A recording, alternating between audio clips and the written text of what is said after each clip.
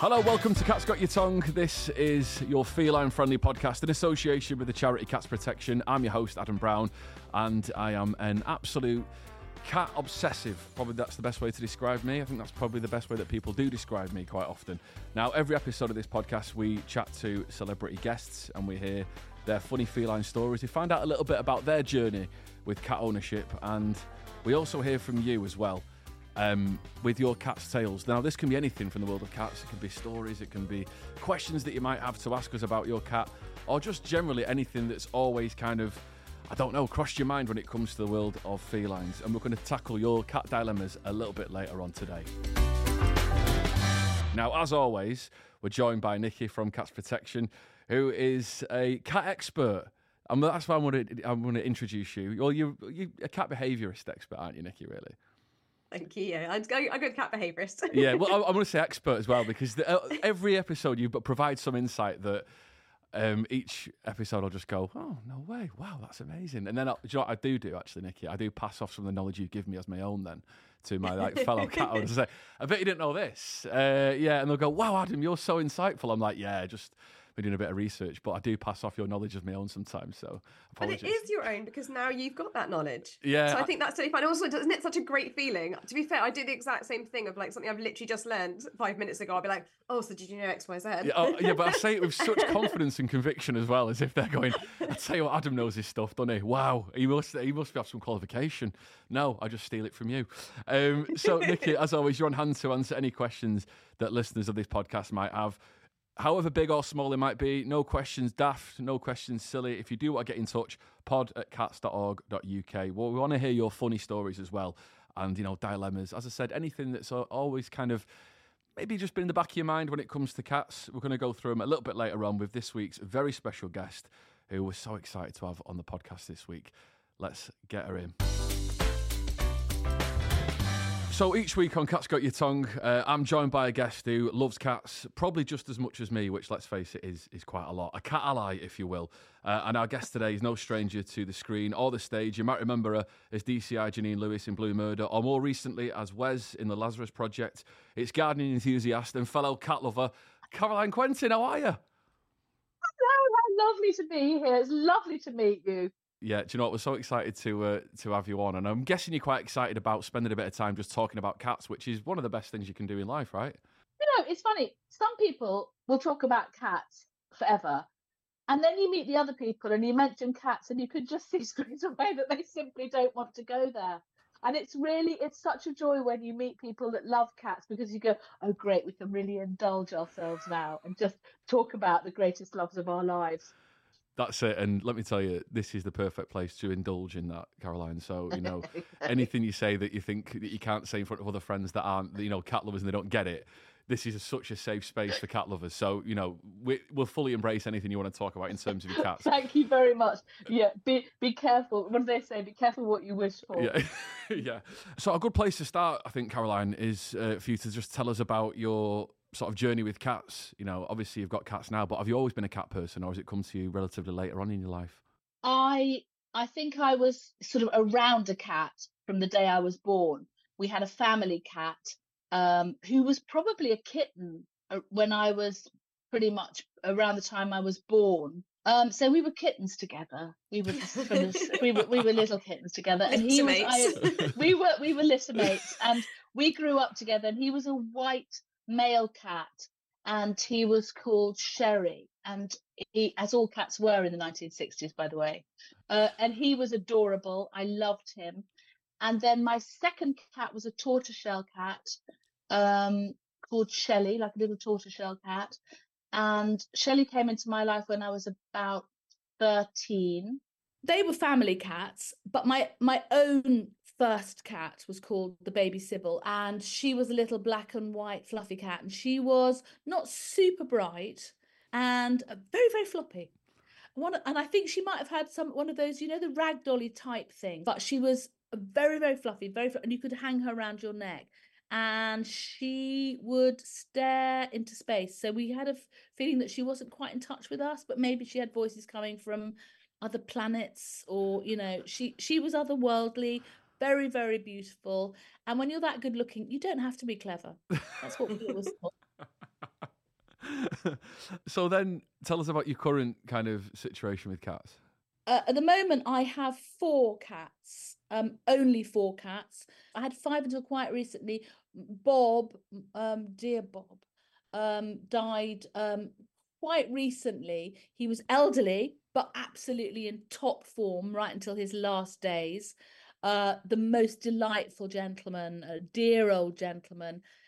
Much loved by not just humans, but actually everybody liked him. Dogs loved him, cats loved him. My cats, by the way, get on really well together. I have 2 brothers, one called Boxy and one called Reuben. Reuben lost his tail. We think he was run over by a tractor. I live in Devon.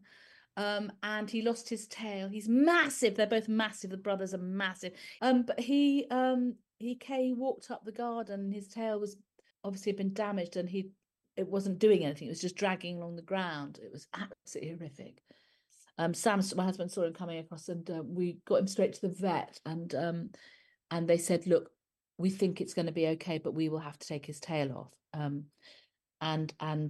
So he didn't die. So that was, we were very, very happy because he's much adored. He's my son's absolute soulmate. So Reuben lost his tail. It hasn't altered his life very much, actually. He stays home a little bit more, I notice. I don't know why that would be. He's a bit more around the home. He's very sociable. All the cats are very sociable. His brother's massively sociable. They've always come with us and still do. So every night even though our 2 old dogs, now we've only got 2 dogs, we all 4 cats walk with us every night up the land. So I haven't told you about the other 2 cats. So Lady Osseline is a little ginger. She's very snobby. She wouldn't talk to any of you, that's for sure. Unless any of you have got a title, I don't know. No. She may speak to you if you've got a title, but even then she can be very off. And then we have Toffee, who's a tiny, scrappy, scraggy little farm cat. They're all farm cats, but Lady Osseline looks like something else. I don't know what she looks like. She looks like she's champagne coloured and really just snob. But we love her. And then Toffee. So I've got 4 cats, and they're all very, very different personalities. All really need attention almost all the time. And they are pretty much the centre of the household, actually. Sorry, I've been talking a long time. No, it's always nice to get an insight into into like, kind of the situation that you're in with cats. Just want to pick up on something you mentioned there, Caroline, and just get Nikki's opinion on it. Obviously one of Caroline's cats has had to have his tail removed. How does that affect cats? Because maybe there's someone listening now who, that could happen to their cat in the future, or maybe it's something that they're kind of dealing with at the minute. How does it affect the behaviour of the cat? So cats, it's first and foremost, it's important to know what cats use their tails for. So they do use it a lot in terms of balance, and they'll use it as almost like a counterbalance if they're walking along a fence, for example. And they also use it when they're communicating with others, particularly other cats. So there's a classic sort of tail up signal where it's slightly curved at the top, and that's like a classic cat greeting. And interestingly, there's been research to show that cats will actually respond to the silhouette, like a sticker, of another cat if it's got a tail up, until they get closer and realise that's not a real cat. But they do actually initially respond. So it's quite interesting. So I think it's one of those signals that, because, they need to sort of signal that, friend not foe from quite a long way away so they don't get into conflict. So there will be that period of adjustment naturally after losing their tail. But cats are remarkably adaptive and resilient. They are such fantastic creatures that they do adapt really well to losing a tail, either fully or partially. And they will use the best of all their other senses to counteract the loss of that tail. So it's amazing. The same with if they lose their sight or if they lose hearing, if they're 3-legged. I think people are always shocked at how well cats do. So it's certainly, if anyone's listening, it shouldn't be something to worry about. Will it shorten his life? It shouldn't do, no. I mean, obviously discuss it with your vet, because obviously every cat's an individual, but no, I wouldn't have thought so. I hope not. What I have noticed is interesting you saying how they adapt, because, with the loss of a quite an important limb in lots of ways, by the sounds. I know it's not a limb, by the way. But no, but it's that sort of idea of like this sort of a fifth limb, if you like, Yeah, and it was a glorious tale. I mean, we all miss it. It was one of the great tales in catdom. But he's what I have noticed about him is he looks at me a lot more. He spends a lot more time doing eye contact with us, and I imagine that's because it probably was doing quite a lot of talking, his tail. Yeah, it will have done. And then, like I say, they'll learn other ways of talking to us. And the other thing that cats are amazing at is they learn to adapt their behavior to humans and how we communicate, because they do so much through scent communication, for example. And the average person has got a pretty useless sense of smell. I do particularly. And so that's why cats will talk to people, but they don't naturally meow much in the wild or even just to other cats, around the neighborhood. It's very much reserved for people, and it's a learnt behavior.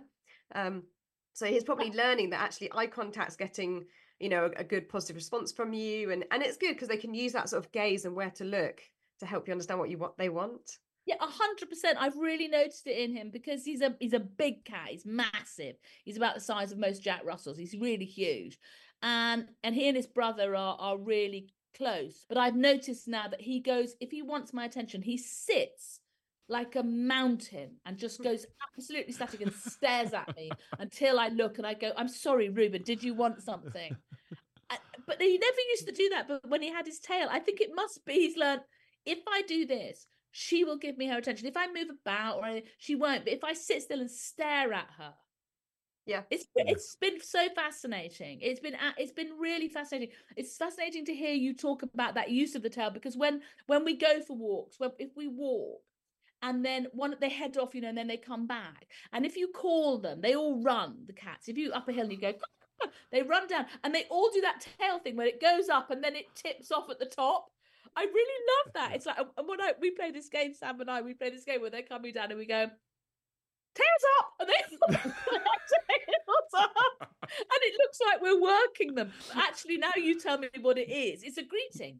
Yeah, it's a greeting behavior, and like they do it towards other cats, but they also do it to people. So when you first come home, most cats will do the tail up greeting. And when you say about tails up, that's not silly at all. We actually teach children that in schools to help them learn about body language in cats and teach them tails up, and so that they learn that's a positive thing, how cats act. So and you can teach that to really young children. They do understand, and they can copy. Cool, isn't it so cool? Cats, one thing about cats is, and I've had a lot of dogs I've loved in my life, but cats are so cool, aren't they? The way they do stuff like that. Yeah, they're just every day as well. No matter how long you have a cat, you're always learning new things about them and just picking up on new little quirks that they bring each day. It's just incredible. So Caroline, you're a keen gardener, and obviously you mentioned that your cats do tend to be outside quite a lot. Are they helpful around the garden, or are they a bit of a hindrance sometimes? Do they want attention? Okay. Yeah, no, I mean, listen, but both of those things are true. They are helpful, and they are also a nightmare. Bob, who I said has gone now, he used to lie in the greenhouse, particularly as he got older, he liked the warmth on his little old bones, and he would lie in one of the beds in the greenhouse and nothing would move him. So if I wanted to plant something, I had to literally lift up a paw, dig a little hole, put a plant in, put the paw down. If I was watering, I'd think, well, he'll go when the water comes out. When you spray, they don't like water, do they? Bob just lie there blinking at you, accepting a little bit of rain, and then back to sleep again. So he was kind of good in a way because he didn't go very far. The others, of course, as we know, cat feces is a nightmare. It's not good for us, toxoplasmosis, which perhaps we'll talk about that in a minute. I'd like to talk to you about that, actually. I had toxoplasmosis when I was pregnant. So that's something, perhaps, I don't know if you talk about that on this programme, but it's quite an interesting subject. Anyway, so I'm very careful because I grow all my own vegetables. I'm very careful. I screen off, I chicken wire anything that's going to be eaten so the cats don't have access, obviously. When I fell pregnant with my first baby, I tested positive, and they test you for lots of things, for toxoplasmosis. but for the antibodies to toxoplasmosis, which means at some time in my life, and because I've always been a gardener, I imagine it was when I was digging the earth. Actually, I didn't have a cat at the time. I think I picked up toxoplasmosis. It's incredibly rare. I think we should say that. So it's only people who are expecting babies that have to be careful of it. So it's incredibly rare, and all you have to do is, whilst you're pregnant, a bit like you don't eat certain sorts of cheeses and certain foodstuffs, you have to be aware if you've got an indoor cat cleaning cat litter, or if you're outside in a keen gardener like me. I'm ashamed to say, before I fell pregnant, I didn't know I was pregnant. I smoked cigarettes, and I think my hand must have been near my mouth. And it's transferred from the cat feces to the mouth somehow, and then into the system. Did you get infected with toxo during your pregnancy, or were you previously exposed prior to a pregnancy? Because there's a massive difference. I had the antibodies, which means at some point in my life before I was pregnant, I had toxoplasmosis. Which means you're probably then more protected during your pregnancy compared to somebody who wasn't exposed. Indeed, because I had antibodies. Yeah. It's a very different story if you get toxoplasmosis while you're fetus, and because that blindness and those very unpleasant things. So of course, when I got the results back from that, it was a bit of a shocker until we discovered it was an antibody and not a current infection. Yeah, and in fact, it's almost a good thing. Indeed, although yeah. So in terms of the gardening, how much time do you actually spend out there doing it? And do all the cats join you? All the cats like nothing better than to be in the way. So if I'm digging, they like to be in the way of a spade. If I'm planting out, they like to be in the way of whatever I'm bedding in. If I'm pruning, they really, really like to go between my legs. So if I've got really sharp shears in my hand, they think that's great. Basically, whatever they can do to help me, and that is in inverted commas, they do. And they all like to be there all the time. It is so lovely on a warm summer's day to look up when you're cutting some dahlias or something and see, 4 little hairy faces gazing back at you. And they love to fall asleep under rose bushes, and they love to be part of the garden. They love to be a part of what you're up to. And they are some of the finest things in my garden, actually. I find that my cat likes to steal my kneeling mat. So it's the point now that when I'm doing gardening, I have to have 2 kneeling mats, one for the cat and then one for me. And I have to put one down first, knowing that he'll steal it, and then I'll go put mine. And I place his nearby, because like you say, he likes to be nearby when I'm gardening. Yeah. But then and I've got I've got so many photos as well of and he's stolen the kneeling mat again. But like you say, they do look very beautiful in the garden. And I have done quite a lot of gardening specifically for his needs and things that he would like. So I've obviously planted like a lot of cat mint and things that he likes like that. And also, is it Mexican feather grasses or things like that? It's the wavy one, isn't it? The wavy one. Tenuissima, Stipa tenuissima. Yeah, they like that one, and they do like cat mint, don't they? And they like all those nepitas. They really do enjoy those. But I find my cats will eat little bits of all sorts of things, and I catch them eating it. I think I always panic and think, oh my God, are you meant to be eating that? But then of course I realize that probably they're not really going to eat stuff that's bad for them, are they? Well, sadly, I mean, don't get me wrong, they are way more sensible than dogs. Not to give shade to dogs, but cats are more sensible. However, we still see loads of cases every year in vet practice of where they've ingested pollen from lilies.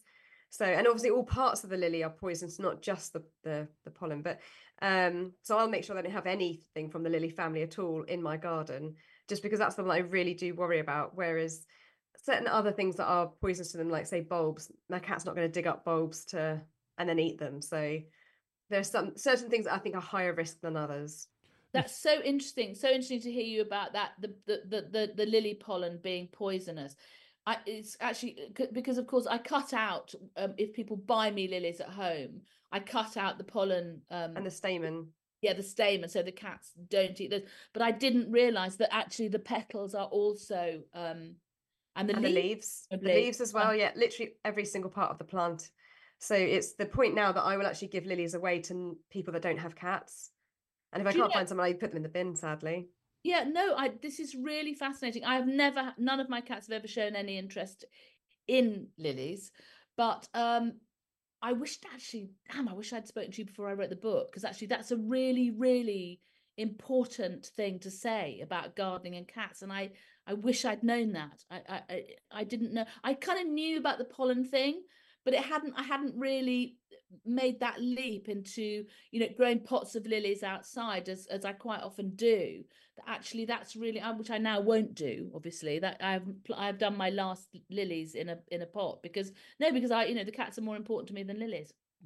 And that's the thing, like Adam was saying, every day is a school day. We're always learning new things about them. And to be fair, I knew more about the pollen originally before I learnt that it was the whole plant that's, toxic to them. And I've seen it myself in vet practice. It's horrible. It's sort of instant renal failure. So it's extremely distressing. The pollen is so common, and that's probably why we know about it more, because if they just brush against it, they tend to ingest it by licking it off their fur.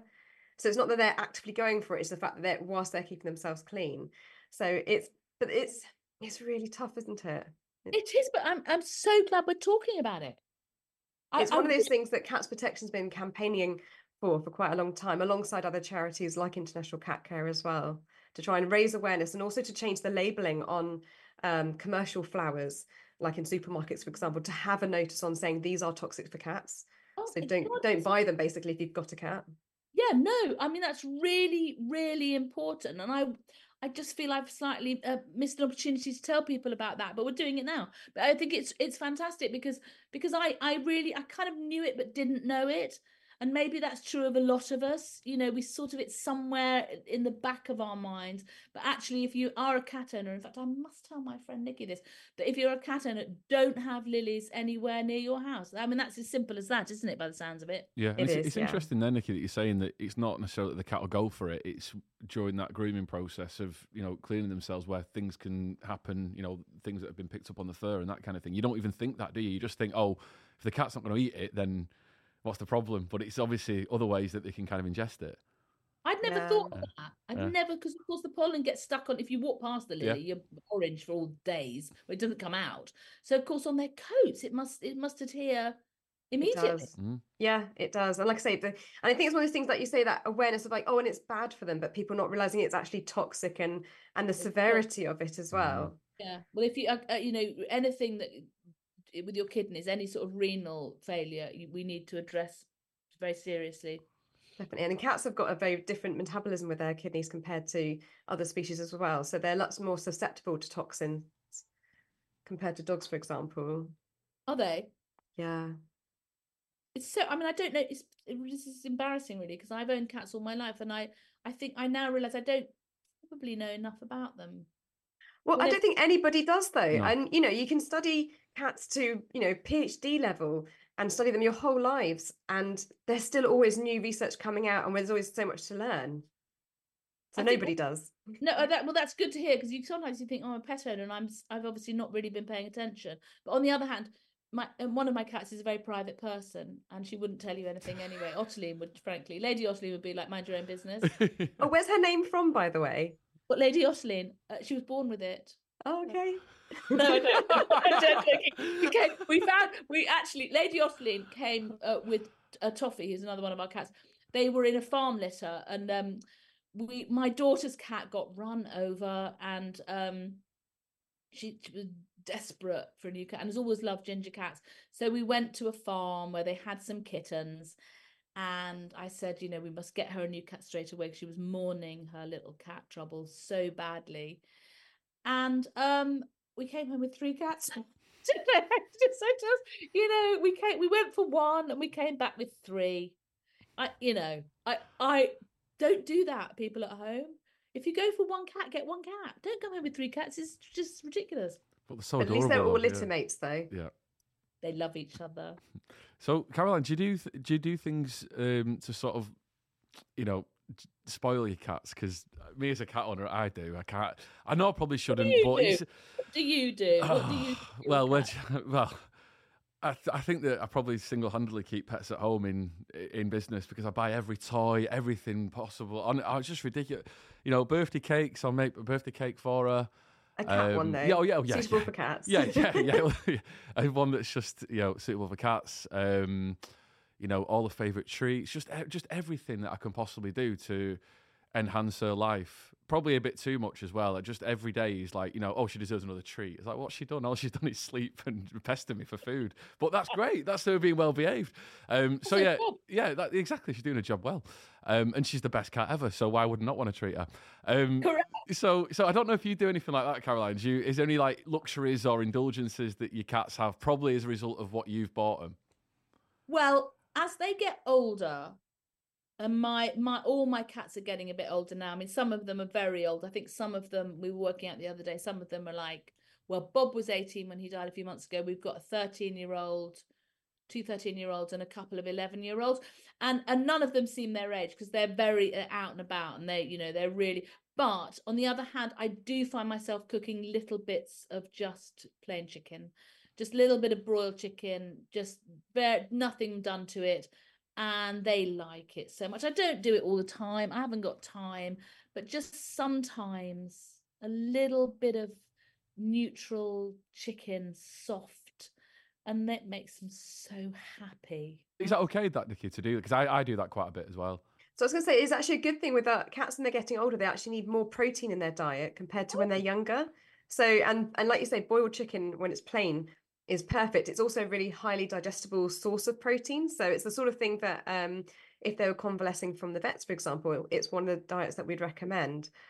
People also need a bit more protein in their diet, which I think a lot of people don't realise as they get older too.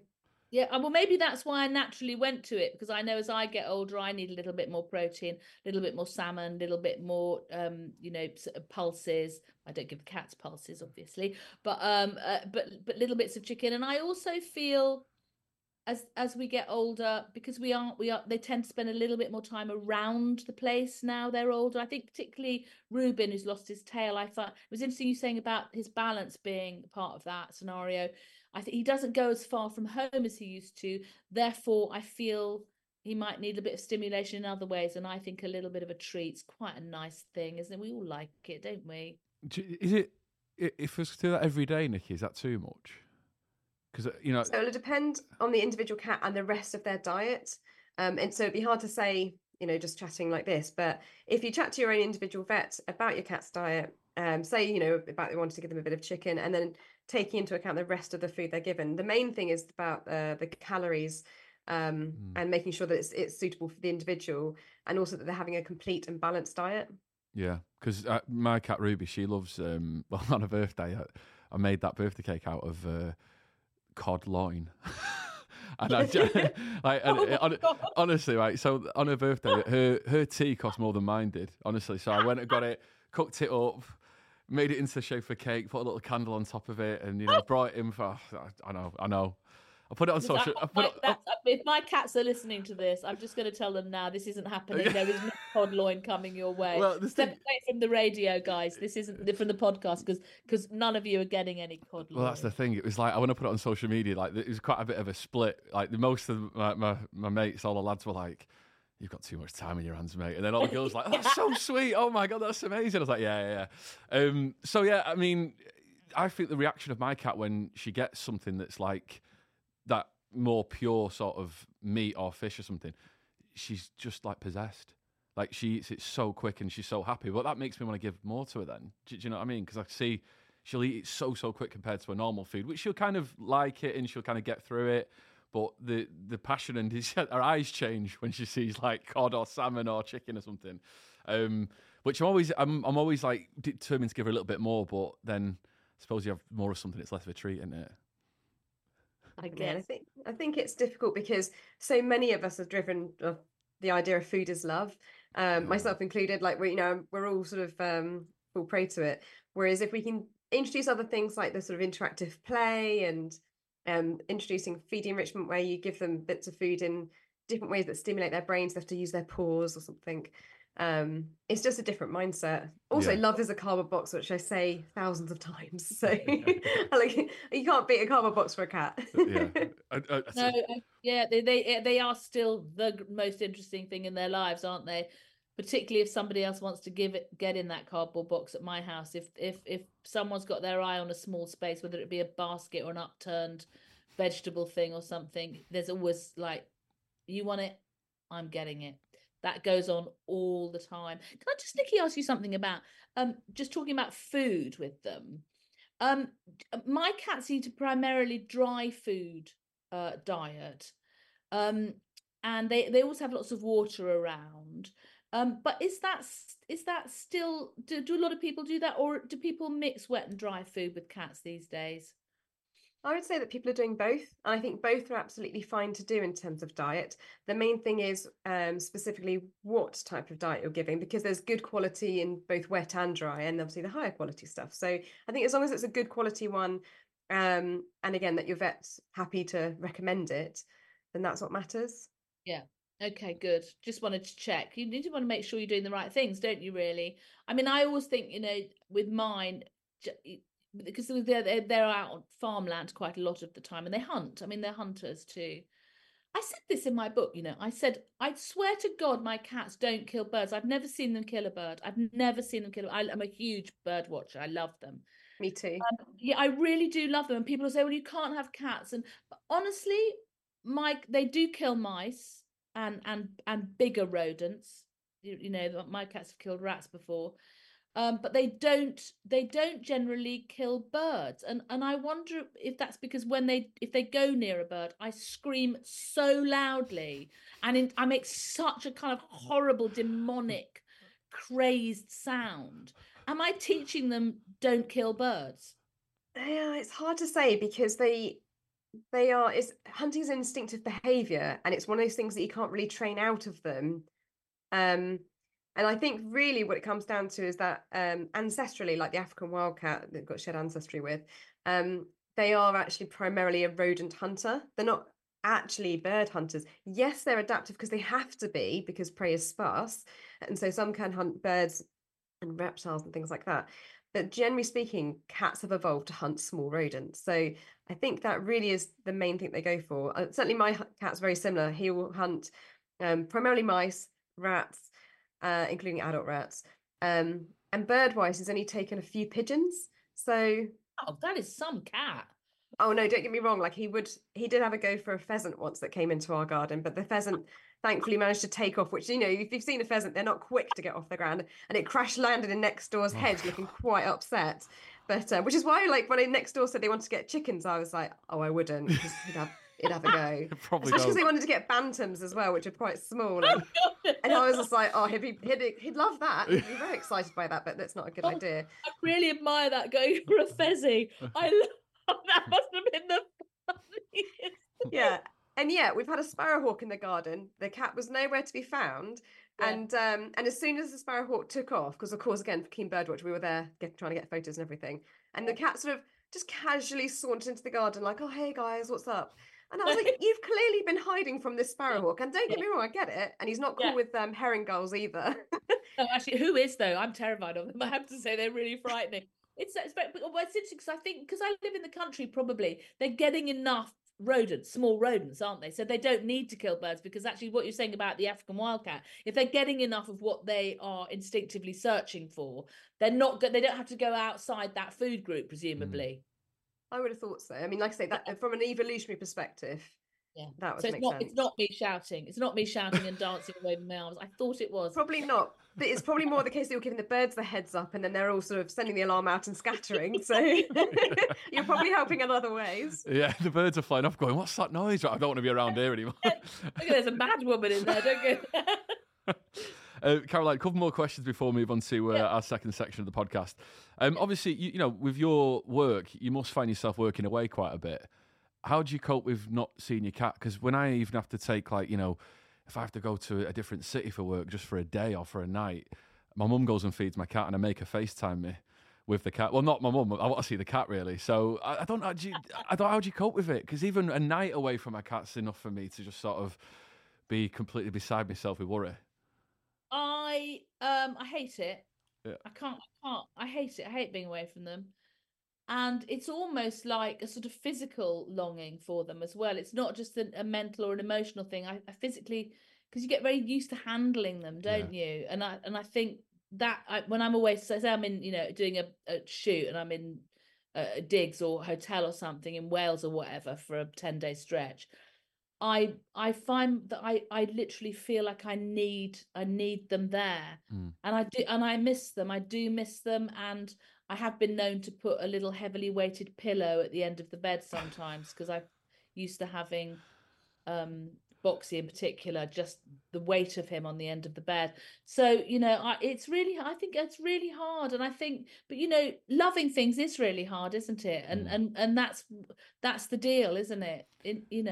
You love them, and therefore when you're not with them you will feel sad, but then you do get the tail up when you get home. Yeah, this I'm going to say something now that might risk me sounding really, really strange as a cat owner, but I know it's a safe space for cat lovers, this, but do you know when you've not seen your cat for a while and you get in and the cat comes to greet you, and maybe you'll pick, because I could pick my cat up quite a bit, and do you ever just like smell your cat? Oh yeah. Everyone smells the cat. I was wanting to bring this up for a while, but I thought people might go, "You're well weird, Adam." But no, Adam, you are correct and right-minded. Do you know what I mean? And anyone who doesn't own a cat is probably thinking, "You're strange," but it's just something about the scent of the cat, and it's something like quite comforting and reassuring. And again, thank goodness you've not thought I might be completely strange, and you've both not just disconnected from this podcast. I'm sorry, I busted in there. I think you're right in a way, because they are an entire sensory kind of feast, aren't they? Cats. I mean, they give you all of that, don't they? They you touch them, you feel them, you see them, you hear them. They I mean, they are worth their weight in gold for everything they bring to us. I feel so lucky to have a cat or cats in my life, because they are, and talk about a de-stressor. That is a perfect way to describe it, a cat, a sensory feast. That is the best description of a cat. If I was going to kind of, convince someone that why you need to have a cat in your life, because it is, like you say, like Caroline, like every single sort of sense you have as a human is kind of satisfied by a cat being around you, I suppose, isn't it? Nikki, is there any scientific reason why I enjoy smelling my cat? It's the weirdest thing I've ever said in my life, potentially. But but I think everyone listening to this as cat lovers will know where I'm coming from with this. I just want to clarify, this isn't like I'm doing it, hourly. This is like when I've been away from the cat for a while. This is like the equivalent of hugging a human being that you've not seen for a while, I think. So that laugh scared me a bit, Nikki. How were you thinking? I'm not aware of research on it. That's not to say that it doesn't exist. I'm just not aware of it. But what I am aware of is this is why working or volunteering at Cats Protection is so wonderful, because all the little things that you're worried about, we just come out and say it. Yep. And then you find out that, like, not only just, another person feels the same way, hundreds, if not thousands of us all feel the same way and all do the same thing. And so that's the beauty of it. I'm surrounded by cat lovers. I can bring all my, do you do this? And they say, oh, yes. And then there's a whole room full of people saying, oh, we all do this. Yeah. And so, yes, I can confirm that lots of people at Cats Protection are all smelling their cats. I know one person who really likes behind the ears on their cat, for example. Yep. My own cat smells wonderful when he's outside, and you can smell people have had their log fires on, and they've got that smoke kind of in their fur, and it's just heavenly, isn't it? Someone should make a perfume called the smell of an autumn cat. Yes, that would be a perfume, wouldn't it? Smoky, that decaying leaf smell when they've fallen asleep under. Bob used to go into the hayrick at the farm next door, and he'd come back in the height of summer, and he'd have been hot and in the fresh, sweet hay. If you could bottle it, that would, never mind Givenchy, that people would buy that smell. That's the most beautiful smell. Can I ask you, as we are in a safe space, do you do this to your cat? And I know no one can see me now, but do you pull their ears back and just make their face be without ears for a minute? Because it's the sweetest look. Sometimes, because my cats are very tactile, and sometimes I just hold their little ears back, and their little faces are like little fairies. They go, they're so ancient looking, aren't they? Sometimes I just press their ears down, not hard. I'd never hurt my cats, by the way. I just push them back when I'm stroking them. They love it, by the way. Yep. I think they go all babyish. It's like being licked heavily or something. I always think it must feel like a mother or something. Yeah, I do that because my cat, she really likes being stroked around the face. So she loves that. So she's all the the head bops and all that kind of stuff. She really, really likes that kind of fuss there. But I know what you mean. There's something very majestic about that look, isn't there? It just looks so deep into your eyes when you're doing it. So you really do love me, don't you? Maybe it is linked to something when the kitten's there, Nikki. What do you reckon? It could be something like it, because I know some cats do particularly like having that, that connection sort of around the face, don't they? Yeah, so I think stroking in general is probably some sort of like hangover between being groomed by their mother. And cats certainly find it really pleasurable. Obviously, all cats are slightly different in where they like to be stroked, but very commonly, most cats like to be stroked around the face. That's where most cats feel comfortable. And particularly when we're getting to know a new cat, for example, a new cat coming to Cats Protection's care, we will tend to focus more on the head and face area compared to just stroking them all over the place. So the other thing is they've got their scent glands either side of their mouths, and they've also got them on the temples, so on the foreheads, just below where the ears are. Like there's like a bit of the forehead where there's a bit less fur. Yeah. That's where their scent glands are. So when they're doing the sort of head bunting, which is the proper name for it, or head bops, as other people say, they're transferring scent onto us, and we're forming this kind of like shared group scent, like we're all one family or team or whatever. So I think it's a really lovely behavior. And the main thing, as you point out, Caroline, as long as your own cat's comfortable with the interaction, that's the main thing. And every cat will be different. Yeah. They are all different, aren't they? Because I can't touch no one can touch Reuben below the neck. He just doesn't like it. And he's a big cat.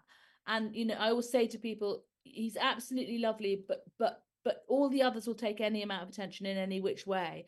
But don't touch Reuben. You can maybe touch his neck, but don't go anywhere underneath, because if you go anywhere near his undercarriage, he will have your arm off.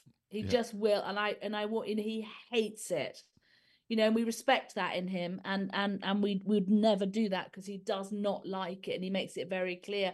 I had a friend, just on the subject of cats who can go for you like Reuben. He will suddenly wrap around you if you make a mistake. My friend Ernie, I hope my friend Nikki's going to be listening to this, and Ernie, who's he came into Nikki's life. He sort of came into Nikki's life later in life. He was a bit older. I went round there for tea one day, and I'd never met him before. And I said hello, and I literally just reached my hand down to stroke him on the head, and he bit me.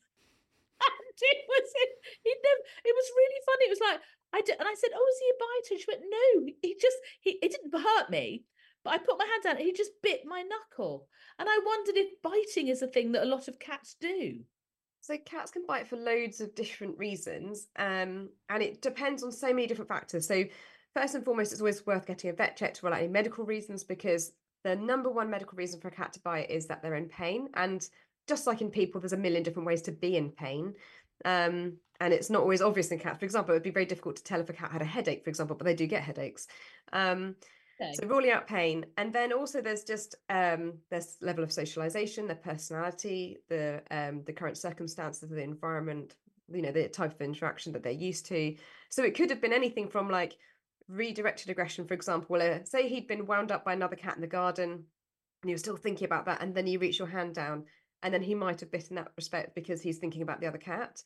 It could be because he's not used to that type of interaction, or it seemed a bit sudden from his perspective. It could have been a strange scent on you that you're completely unaware of, but he can smell, but he's like, oh, what's unusual, particularly smelled of your own cats, for example, and he saw that as a threat. So there's about a million reasons, and it's quite difficult to uncover unless you systematically go through it all. I'm quite glad. No, it's good. It's really good to hear it, because I mean, actually, I get on really well with him, Ernie. I respect him fully. I never take any risks with Ernie. But actually, now that you mention it, I do remember shortly after, in fact, he had an ulcer on his mouth. And exactly, and yeah, And it dental must have been pain, that. so painful. Yeah. And it's really, and cats hide signs of pain really, really well, also signs of stress. So it's really hard to pick up on these things. And yet it can be, super painful for them. And if you think about if, like, you have a headache or any form of pain, it really does reduce our tolerance on how we deal with stuff. Even if we just have a bad day, then like if someone was sort of like, oh, hey, how's, and you're just like, no, not now. Can't deal with this now.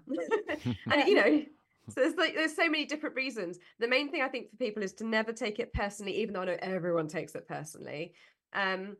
and realize that cats are doing it for a reason. We might not know what that reason is, but there will be a sensible cat-based reason. Yeah. Caroline, you've worked with Cats Protection a couple of years ago. You voiced something for us called The Great Kitten Con, a documentary. Just briefly, why was that so important to you to be involved with that?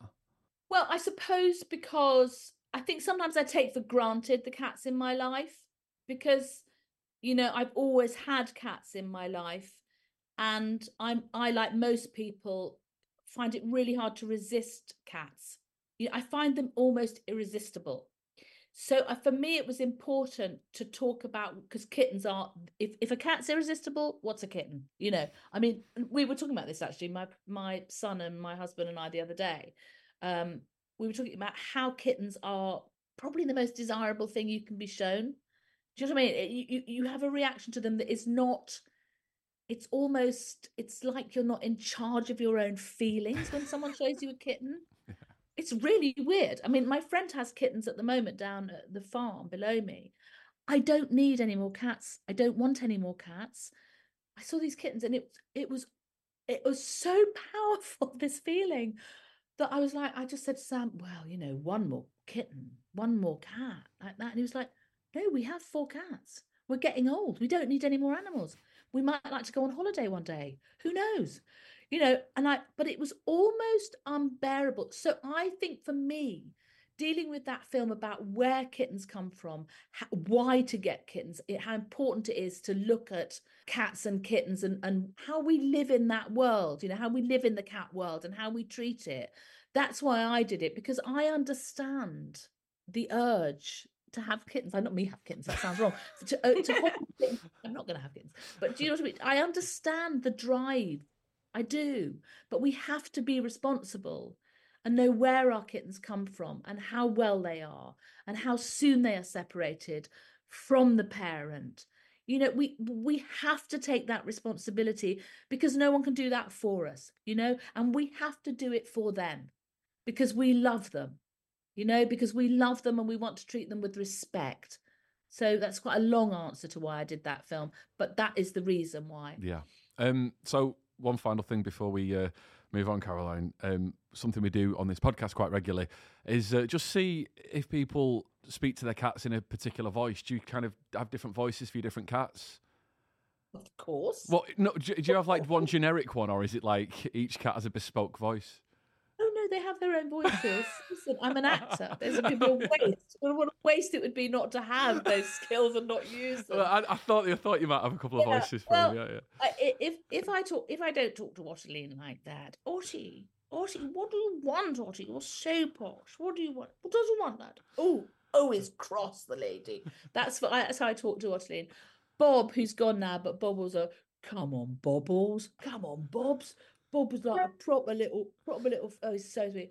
And Ruben has a voice of, Ruben like that, Ruben, because you've got a big face. He's Brian Blessed, I suppose, if you had a rooming cat. And Boxy, how do we talk to Boxy? Or Boxy, because Boxy is so adorable. Boxy, you talk to Boxy, like, Boxy's like, oh, baby. Come on, baby. Come on, Boxy. Come on, boy. Come on, the box. So they all have their own, you know, very specific greetings. I love that. That's so good. I mean, also, if you did ever get more cats in the future, you'd have to develop more characters, wouldn't you, then, to speak to them as, which is quite interesting as well. So, brilliant. So what we're going to do is we're going to move on to our Cat's Tales. Caroline, you're going to stay with us. We're going to be going through some of the questions, some of the dilemmas, some of the stories that have been sent in by the wonderful listeners of this podcast. So we're going to be going through your Cat's Tales next on Cat's Got Your Tongue. Welcome back to Cat's Got Your Tongue. It's now time for your Cat's Tales. This is where we get to hear from you with your feline disasters. Maybe it's a question that you've always wondered about your cat. Is there a story you want to share about your cat? I mean, everyone loves a cat story, don't they? It could be, you know, success stories, things you've been struggling with, pretty much anything from the world of cats. We are here to help. Caroline, have you got anything you've always wondered about cats that maybe, you know, with Nikki on hand here, that you can get answered once and for all? Or a little story about one of your cats, maybe? I suppose I mean, there are so many questions about cats because honestly, every single day, one of them will do something that I've never seen them do before. And I always think that's absolutely, they surprise, I've had them 1,000 years, these cats. They're all quite old cats. They're not new to me. I know them really well.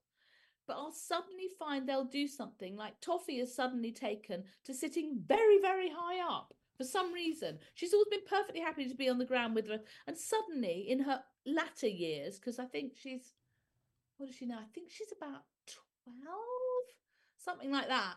Anyway, she's suddenly taken to sitting where she can actually hit you on the head as you go past. So she's got this little thing. She's got a ledge. And she's only started doing it, so it's every single time it makes me jump. And I'm wondering, do cats have a sense of humour? Because I think she's laughing. So there's more research happening at the moment looking into emotions with cats. I feel like it's a new area in terms of cat research. And we're sort of lagging behind in terms of compared to other species like the great apes, for example.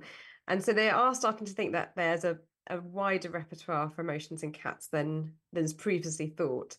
So whilst we're not sure at the present day whether they've got a sense of humour, I know there are definitely people arguing that they do. So, and I know that every cat owner listening is probably going, "Oh, my cat's got a sense of humour," or they've known a cat that does. So. Also, just actually, whilst I'm on that, sorry, I'm interrupting, but I just want to ask you this question to follow on.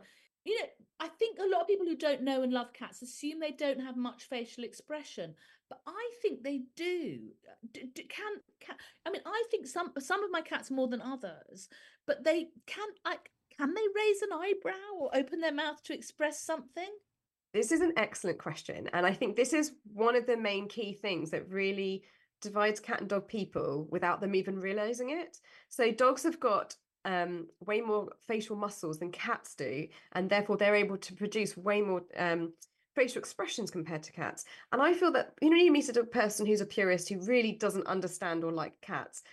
Often it comes down to not understanding them, and usually because they can't read their face. So cats are naturally a lot harder to read. They're not naturally a social species. They don't have to express how they feel on their faces because they do so much in terms of scent communication. But as cat owners, we all know, you know, we live with them and we get used to those kind of micro expressions on their faces. And to us, some of the things that others can't see seem obvious to us. So like pupil dilation, the position of the ears, you know, what the tail's doing, even things that even more subtle, like the whiskers, if they come forwards or if they're normal, if they're back.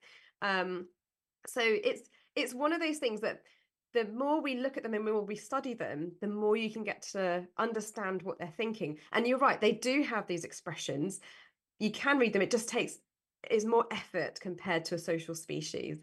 Other little things to look out for would be I think a lot of cat owners are about slow blinking, but if they look for fast blinking, it can be a sign of stress. If it's like blink, blink, blink, blink in quick succession, if they're sort of gulping, that could be a sign of stress.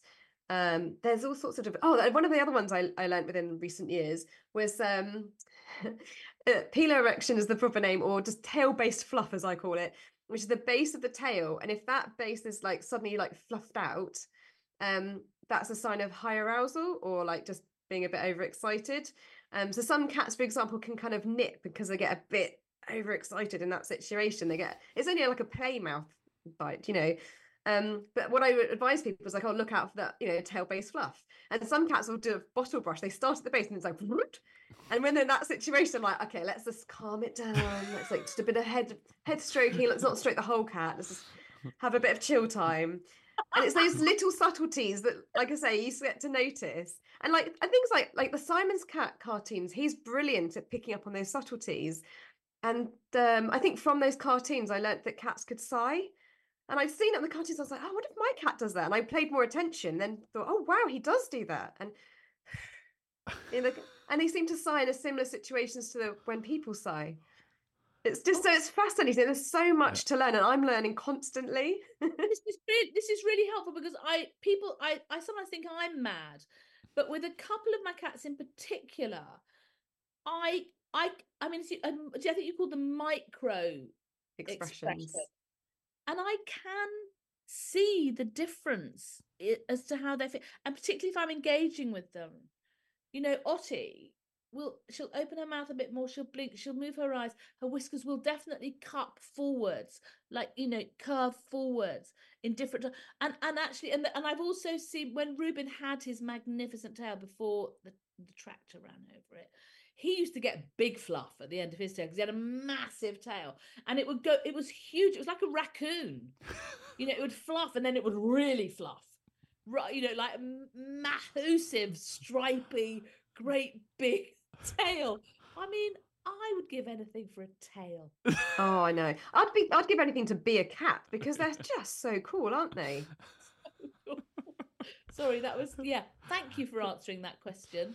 I'm glad I had the opportunity to ask it. Thank you. You're welcome. We're going to move on to a question now from one of our listeners, Smita, who says, sometimes our cat, Little Sam, slobbers a lot when we're petting him. It's not a problem, but I haven't seen this in any of our other cats. Why does he do this, please? My cat does this sometimes.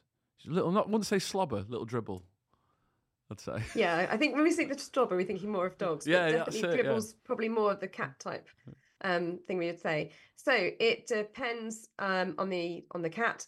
First things first, with all things, vet check, because, for example, you really want to get the mouth checked out and the teeth.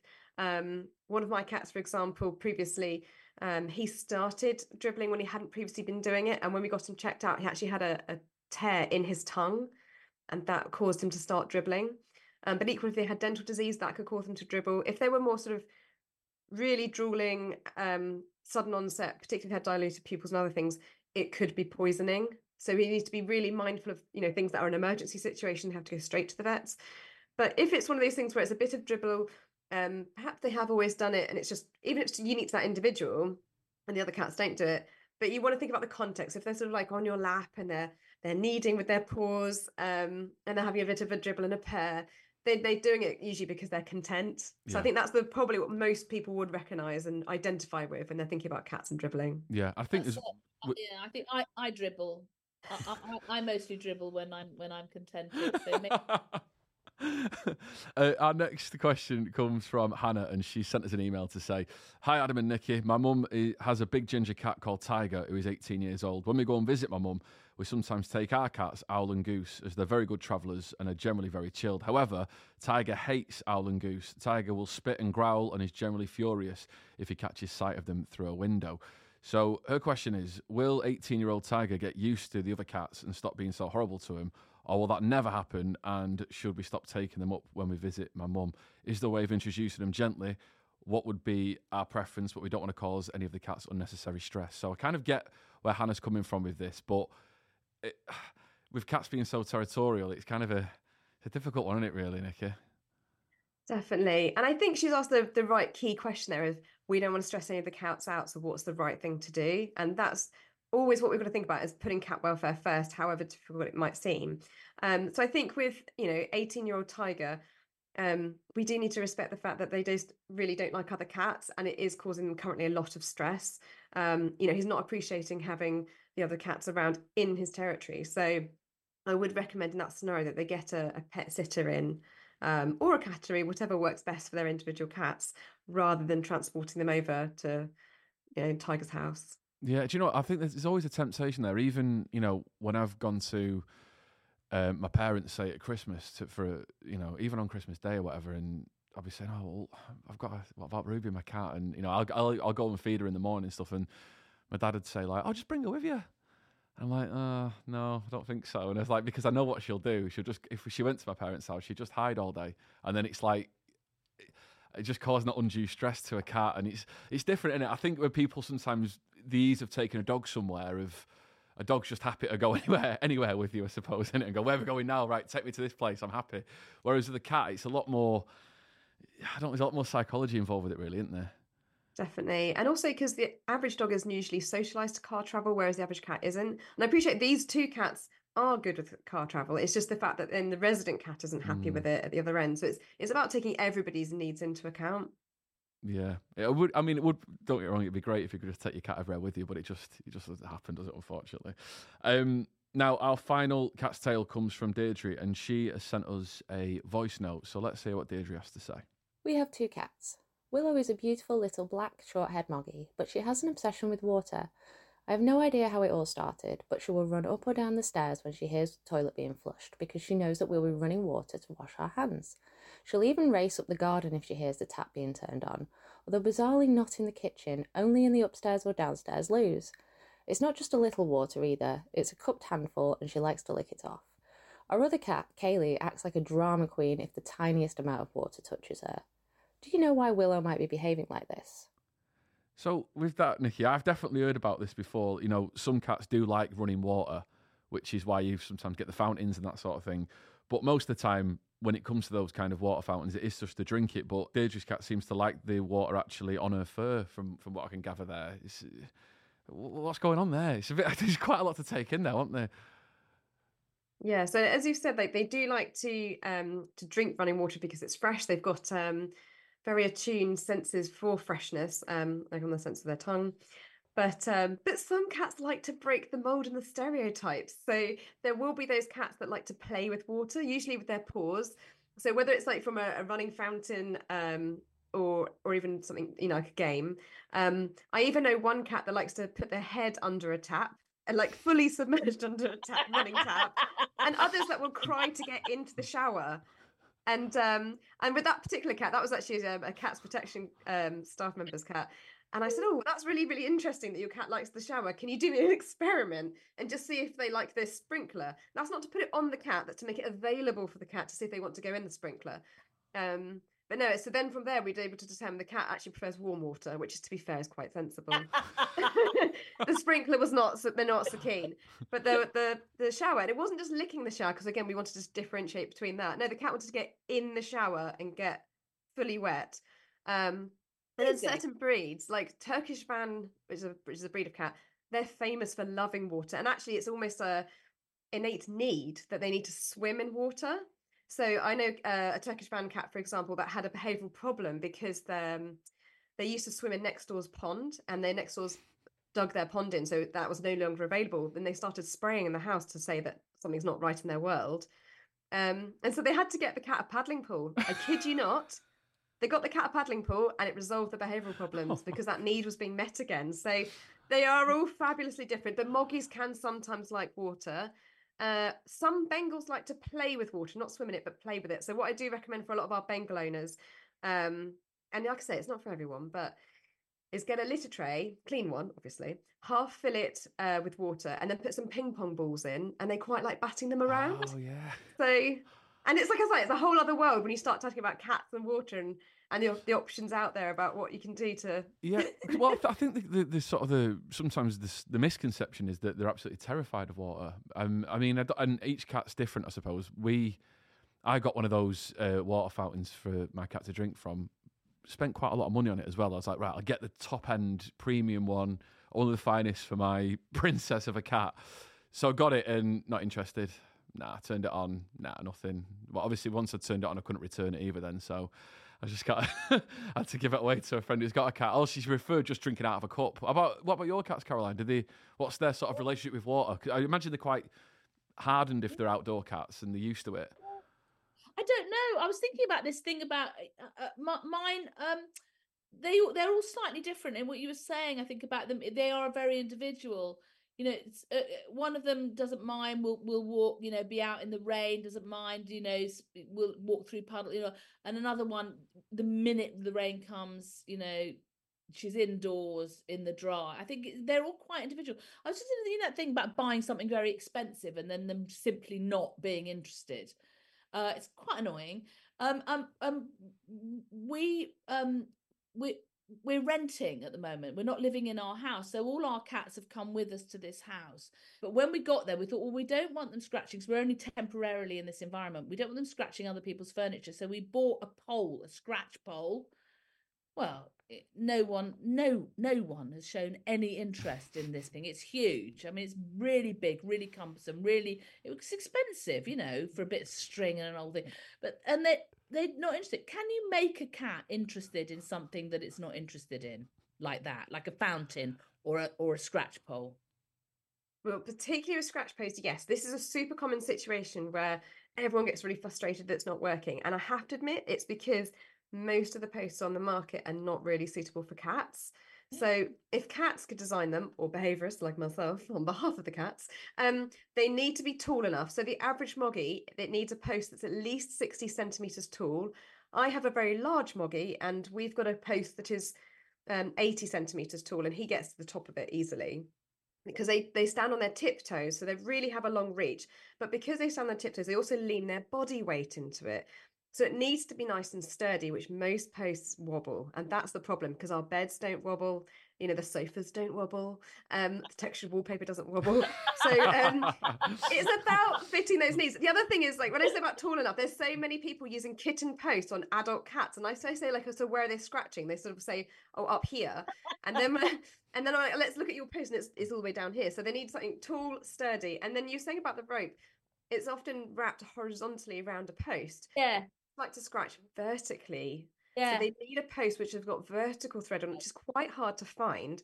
So because they like to sort of scratch like this. And if they're doing a kind of plucking motion, that's for claw maintenance. If they're doing long scratch marks, then that's a territorial marker. So they need posts for different functions. And so you can tell what they're doing by what they're doing. And then also the location's really important. So sometimes it's a case of persisting with what you've got if it's the right sort of thing, and just trying different locations, because for scratch marking, they want to do that near entry and exit points. So that's cat flaps, doors, and sometimes windows if people let the cat in and out through a window. Whereas the plucking claw maintenance type thing, they tend to do that when they first wake up. So you need to put scratch posts near to where they sleep, but bear in mind they do rotate their sleeping place. So then it's either moving the post or having a few posts to meet their needs. So you can see what I mean? Like, it does get quite complicated, or it sounds like that to start with. But once you get the cat kind of principles of what they need, then it's easier to persuade them what to do. My scratch pole is not going to do it. It's not going to do it. I can tell, because it's horizontal, it's too short, it's not sturdy enough. It's just not right, is it? I need to rethink the whole scratching thing. I didn't know about the plucking for claw maintenance. I need to give that a whole new thought. I don't know. There must be some way of doing that. But yeah. What, I mean, for instance, would they do that on a tree normally? Normally on a tree, or like fences, things like that.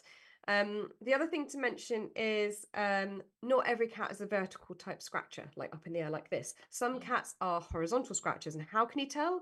Because they're scratching your carpets or the stairs, as in the horizontal surface of your stairs. Cats that do that, you could have all the vertical posts in the world, and I have clients that do that, and they're not going to use it. Whereas if you have the horizontal things, I recommend for those cats like a coir front door mat, for them to scratch. Yes. They're perfect for those sorts of cats. Also, you get the cats that used to use vertical posts, but then they got a bit arthritic and sore because they got older, and now they're more horizontal type scratchers. They can't quite do this. And again, there are a few on the market, but there's a lot in terms. If you look at pictures on Google, there's some beautifully homemade ones out there that tick all the boxes and are wonderful for the cat. So, and when you home make it, you can do it perfectly for your own situation and house, and also tailored for the individual cat. Brilliant. This is absolutely incredible. I didn't know any of that, although I think I've got 2 verticals and 2 horizontalers at home, so I'm going to need to just cover all my bases. Definitely. 2 of my cats are definitely horizontalers, Yeah. and I think the other ones might be verticalers. I did see this one photo that was really good that somebody'd made online, and that was it was a homemade scratching surface where it started off on the floor and it sort of curved up and then went against the wall, and it literally covered all bases in one scratching area. And I was like, this is perfect because it meets all the different cats. Yeah, it was brilliant. So that's why it's like sort of half pipe, which they use for skateboards, but that kind of shape. And then you've all cats are happy. And I'll do one for the arthritic ones for myself. Yeah. Right, Caroline, we're going to ask you one final question, and it's a question we ask to all guests on this podcast. What is the best thing about having a cat? I've got 4 cats, so for each one there is a best thing about each cat, and I suppose that's the best thing about having a cat, is how individual they are. That's the best thing about cats. Yeah, and every, like you say, every cat is different, and it's about adapting to them and also enjoying the differences and their quirks, I suppose, isn't it, as well? Amazing. Caroline, thanks so much for joining us. That is it for this week on Cats Got Your Tongue in association with Cats Protection. Thank you again, Caroline Quentin, for joining us and allowing us to kind of delve into your wonderful world of cats. Have you enjoyed your time on the show? It's been really enjoyable and fantastically instructive, you know, because I think what I'm going to take away from this is every day need to learn something new. Every day is a school day when you've got a cat. Yeah, you've got a big to-do list now, haven't you? Of all things, build my own cat scratching post, all these different things now that you got to take away from this. I'm going home. I'm going to be making choir matting scratch poles, and I'm going to be broiling some chicken. Yeah. So much for inviting me. Brilliant. Thanks again, Caroline. Thanks, Nikki, as always, for giving us the insight. And remember to hit subscribe so you never miss an episode. Tell your friends with cats about us. Share the podcast. Give us a review. And if you want to get in touch with your very own Cat's Tales, give us a shout. pod@cats.org.uk. We'll see you next time on Cat's Got Your Tongue.